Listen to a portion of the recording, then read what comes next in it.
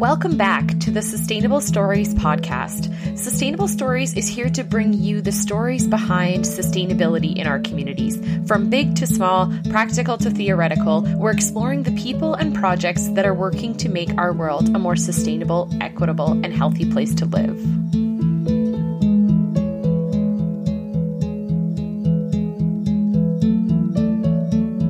Welcome back to the Sustainable Stories podcast. My name is Jenna Inglot, and I will be your host for today's episode. I am coming to you today from my home near Blaine Lake, Saskatchewan, on Treaty 6 territory and the homeland of the Métis.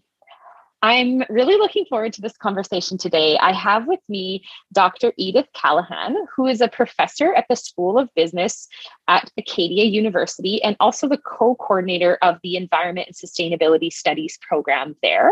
So welcome, Edith. Thanks so much for being here today. Yeah, thank you, Jenna. Thanks for inviting me. No problem. So just to start us off, if you don't mind just telling our listeners a little bit about who you are and what you do, and maybe a little bit about the journey that led you to where you are today. Sure. Thanks. So as you said, I am a professor at Acadia University, and we are here on Mi'kmaq territory. And so grateful that we're able to be here. And so I teach in a school of business, but it actually seems like an unlikely place for me to be. I am very interested in sustainability and how, businesses' role in sustainability. And this is what I talk to my students about. I talk to them. The course that I teach with them, I teach one on business ethics, one on sustainable organizations, and one that everybody is required to take called Strategic Issues, which is really a course that asks them not how they can be better business people, but how they can be better people in doing whatever organizational, career they choose in the future. And I have research projects in food and sustainability. I work with dietitians right now in the dietetics profession to try to understand how we can support dietitians in their role to support eaters in becoming more sustainable eaters.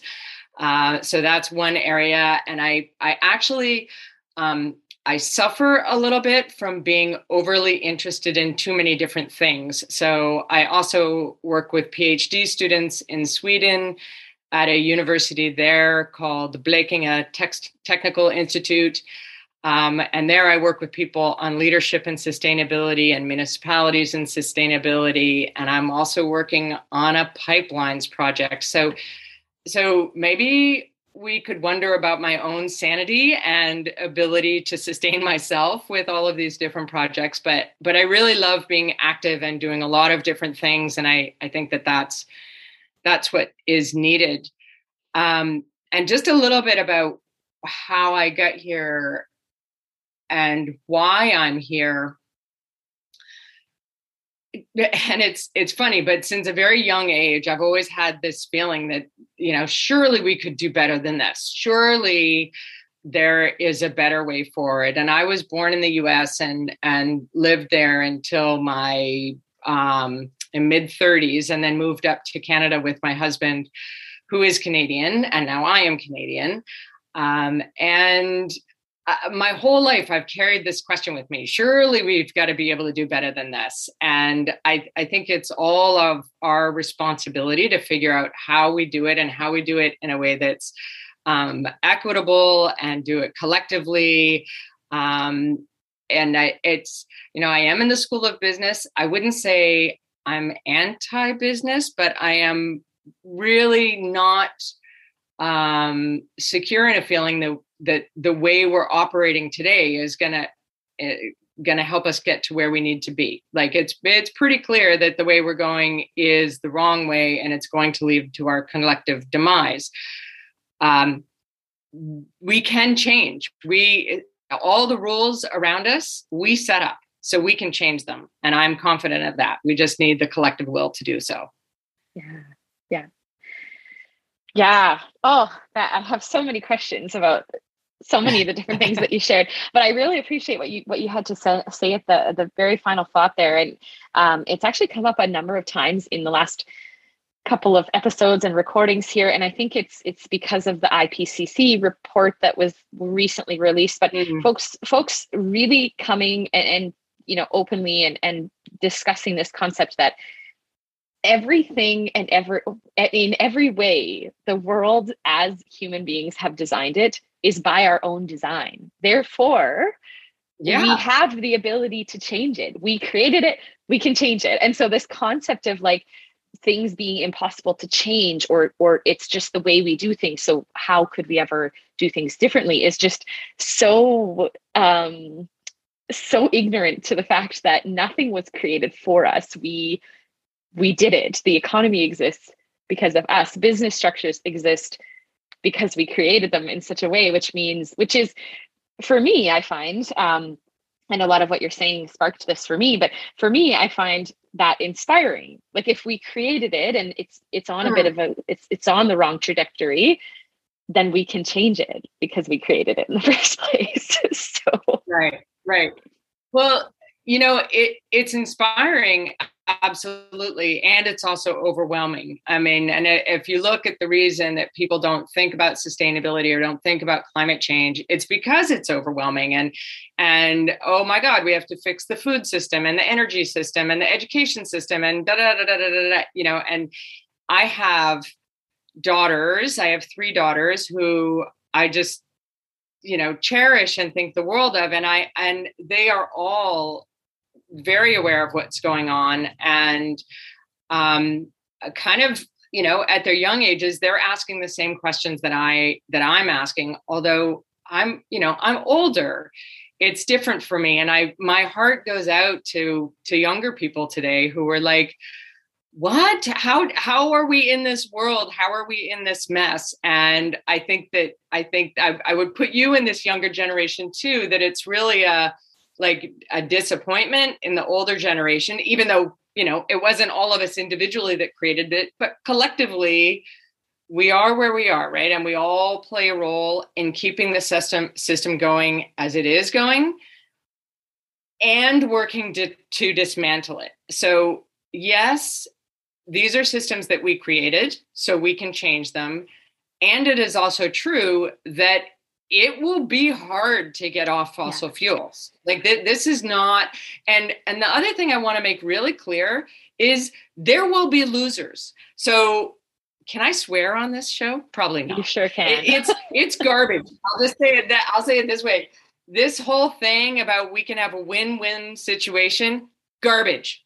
Utter garbage. There is no win-win. Like, as we move forward, there will be losers, just like there are losers today.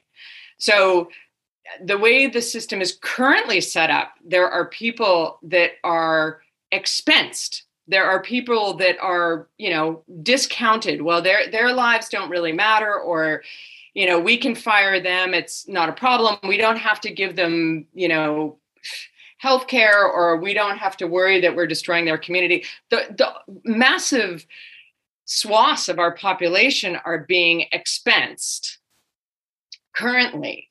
So yes, changing will be difficult, and changing will require to remove power from some people. That will not be easy, but it's also not impossible. And there will be some winners and losers. They'll just be different in my idea of the wonderful future.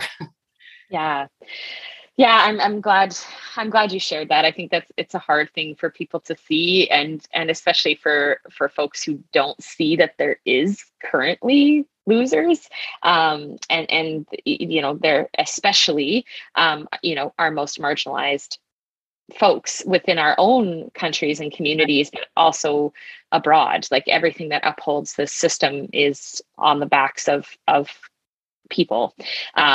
And it's easy, if you're not a part of that group, to not see that there's still this mass unbalanced system. So I'm curious, Edith, about this whole kind of conversation and then your role within the university and teaching within business. I'm really curious about how, I mean, I haven't taken one of your classes. I would really like to, but how you teach within the School of Business and how that goes for you and what it's like to be, what I would say is probably a very different thinker within a School of Business and how you teach about these things. So, I don't know if you have any thoughts or things that you could share about the courses that you teach and kind of the way that you incorporate this sustainability lens into your courses. Yeah, sure. Well, I'll tell you, it's interesting because I've been studying sustainability, environmental things, sustainable stuff, social stuff since the early 90s. And I've seen, no, early 90s. What am I saying? Even before that. Yeah, I guess early 90s. We'll just go with that. And I've seen students change a lot over that time. And when I first started teaching at Acadia, and before that, I was teaching at Boston University within a School of Business both times, there was active resistance from students around the whole sustainability message and social messages. And, that's not the job of business. And, corporate social responsibility, if it was talked about at all, it was talked about in like, how can we leverage this for profit? This is a new arena in which we can compete. And there are still quite a few businesses that do it that way, right? Their greening initiatives, quote unquote, are just another angle to, gain customers and get more market share. But so when I started teaching, there was active resistance. Then it moved into a bit of almost hostility. And I had one student say to me once in class, I've been hearing about climate change since I've been in kindergarten. And you're now asking me to think about it again and come up with solutions? Like, you're kidding me. So, and I get that. I can understand that if a kid at age, 7, when they're in kindergarten, is told, oh my gosh, the world is heating up and it's so bad. And then they're still talking about it at university. They must be like, what is going on with you guys? Get your act together. Anyway, so now it's come really quite around to business students. I would say the way I set it up at the beginning of the class, they are so happy to talk about these things finally. So I start my class by saying, you all know this stuff. The world that you're about to graduate into, it's difficult and it's going to get harder as you graduate. Things are not going to get better instantly. It's going to get harder. Climate change, it's going to get worse. We have major equity issues that we have to address, and we really haven't done a good job at it. Plastics are a huge problem that we have. And I just go on and I say, in this course, we are going to learn about these things, and it's going to be bad news initially. But I'm telling you this because to be informed is to be prepared. And if you're going to graduate and go into business, you need to know how to respond to this. You need to know how to be responsible with this information, responsible leaders in your own, realm of whatever you're going into. So I feel that most students are really eager to get this information, and they're relieved to finally have someone in a position of authority say, I get it, and I feel bad for you, and this is what's happening. And I don't have any easy solutions because there aren't any easy solutions. This is going to be a struggle. And they know that. They know that intuitively. So they're just finally glad to finally have someone say it to them. Yeah. Well, that's good to hear. And I mean, I even noticed a big shift. So I was graduating high school and starting my undergraduate degree 12 years ago now. And which again it seems for me like a long time ago and not that long ago all at the same time. But I actually recently, I'm part of a scholarship program, I'm an alumni of a scholarship program. And I was being brought in to talk to a 4th year undergraduate student kind of about her career path and her direction forward. And it was a great conversation. But I couldn't believe the level. And even within the high school graduates nowadays, I couldn't believe the level of awareness, and therefore the level of concern with what is going on in the world, and how, for them, how to navigate their next step in life with all of these like deeply concerning things. And I thought back on myself at 18 and then again at 22. And I was super aware, like I went to university for environmental science and got my first job in the renewable energy industry. But I feel like looking at them 12 years later now, looking back and seeing the way that they interact with these issues, they are hyper aware of what is going on, and it is their future. And to say that generation is not aware or doesn't care is factually incorrect. They're very conscious of what's going on, and I think for a lot of them, there's a lot of anxiety about how to do what they want to do with their life in a different way, and how to shape the future in a different way. And those are things I'm of course thinking about too. But it's they're very young and they're already conscious of this stuff. So yeah. Absolutely. My 16-year-old daughter is, she's sharing stuff with me that she sees on Instagram. And by the way, not to plug Instagram, I'm not an Instagram user, but I think that's one of the ways that they cope, right? Just by sharing funny memes or whatever these things are called, TikToks about climate change. And it's this global coping mechanism that they now have. And I would like to say that I every now and then I still hear intergenerational blaming going both ways. Older folks saying, "Oh, you younger people don't get it," or younger people going, "You older folks got us into this mess." That is the most unproductive conversation we could have. So I would like to just call out to anybody listening, let's stop having that conversation because it doesn't help. I think younger people super aware and just as stuck in the system as we are. Yeah. And to just speak to that a little bit further too, like, we need the innovation and ideas and enthusiasm and passion of the younger generation. And we desperately need the experience and the knowledge and the life of the folks who are in older generations. Like, we cannot solve these large wicked problems without all of that. And so exactly as you said, just sitting around blaming the next person definitely doesn't solve any problems and takes a lot of energy. Not worth it. Yeah, not worth it at all. Yeah. So that's great. I mean, it's interesting. And that was something I was kind of questioning or had a question about. And you mentioned at the start, Edith, as well, you have all of these varying interests and different things that you're working on. I was sort of curious about how you ended up in the food systems dietetics world, coming from this like business and business sustainability background. Like, what is that kind of connection there, and what does that work look like? Okay, that's a great question.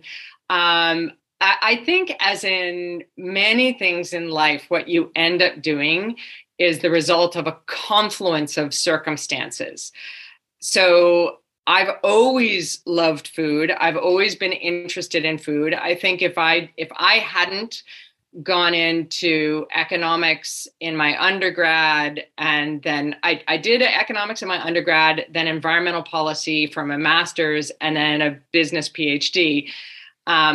If I hadn't gone into business, I would have gone into something related to food, just because I love food so much. And because food is at the root, or runs throughout, I would say, maybe not at the root, but it runs throughout so many different issues that we have. So much that's great about the world and so much that is tragic in the world plays out in our food system.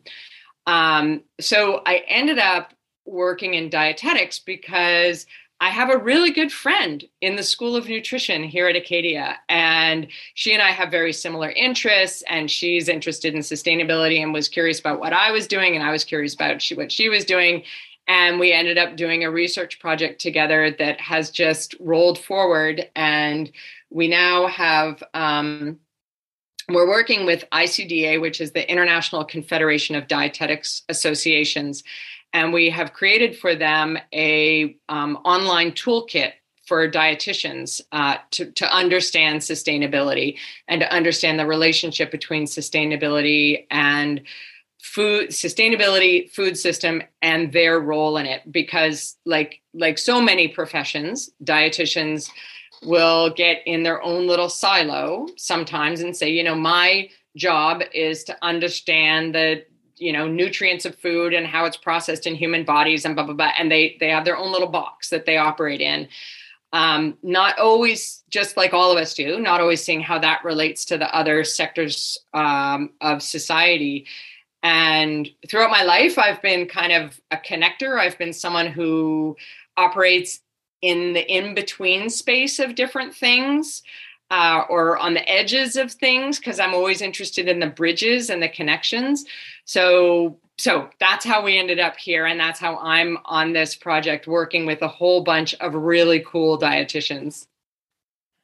That's amazing. It's interesting. And this is great because I know based on the analytics, a lot of folks who listen to our podcast are younger, and they're often kind of like looking for ways to be involved in the sustainability field, the sustainability world.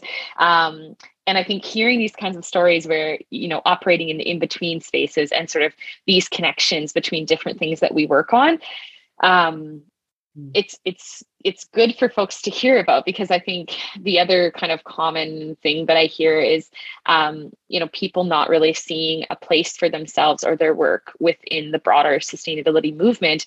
And I always try to make the point to people that we need everyone with every background and every discipline. Yes. And every, you might not know everything, or none of us do, but whatever you're passionate about, there's a fit for you.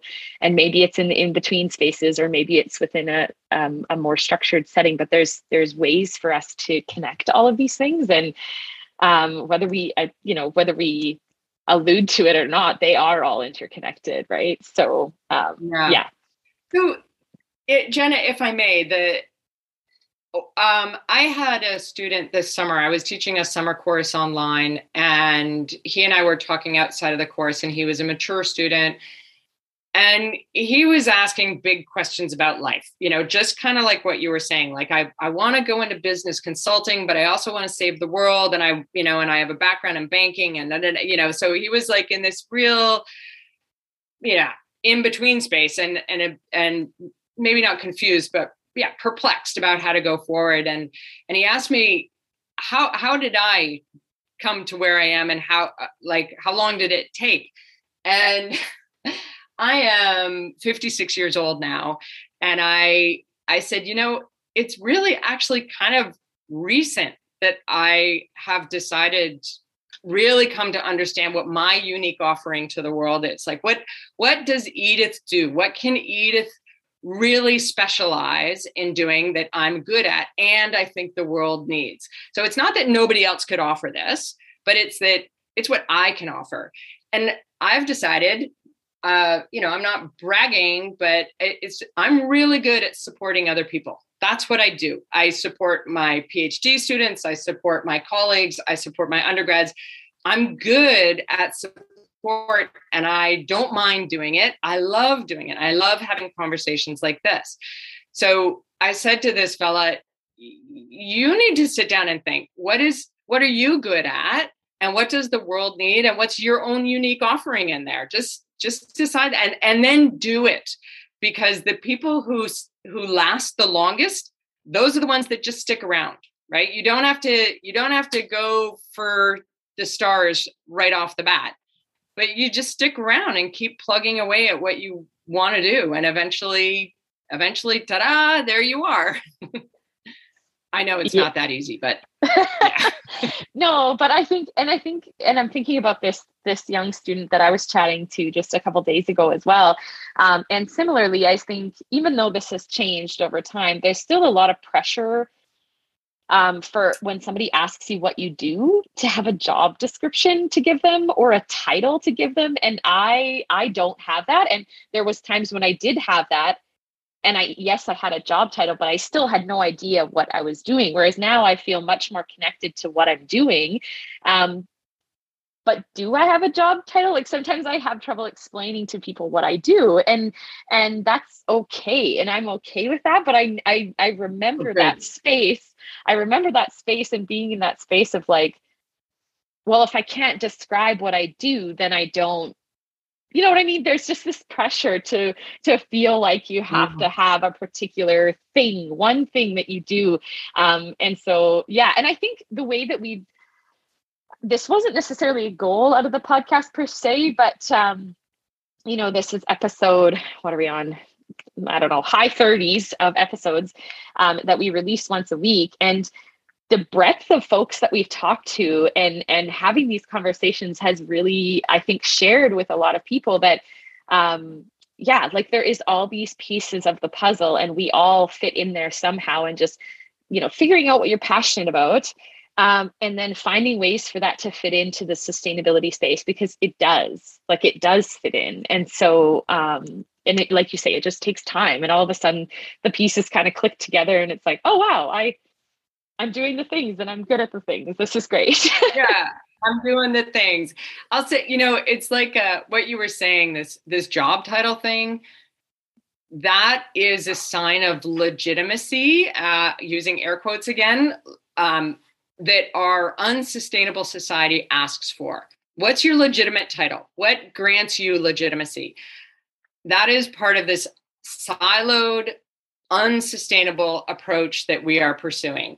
So yeah, I love what you just said. It's not so much about my job title. It's about what I do. It's about what I offer, right? So Jenna, the communicator, Jenna, whatever it is that you feel like you are doing, like you're making connections and you're communicating with people and you're broadcasting out to the world. That's quite valuable in this space. Mm-hmm, mm-hmm. Yeah. And I think it's exactly as you said, there's just a lot of pressure around the title thing. And so it's always great sharing people's stories that don't connect to that idea. And I think that's really the way we're going to see change moving forward, is to be more creative about what we do and how we do it, and then just doing it. So yeah. So thank you for sharing that.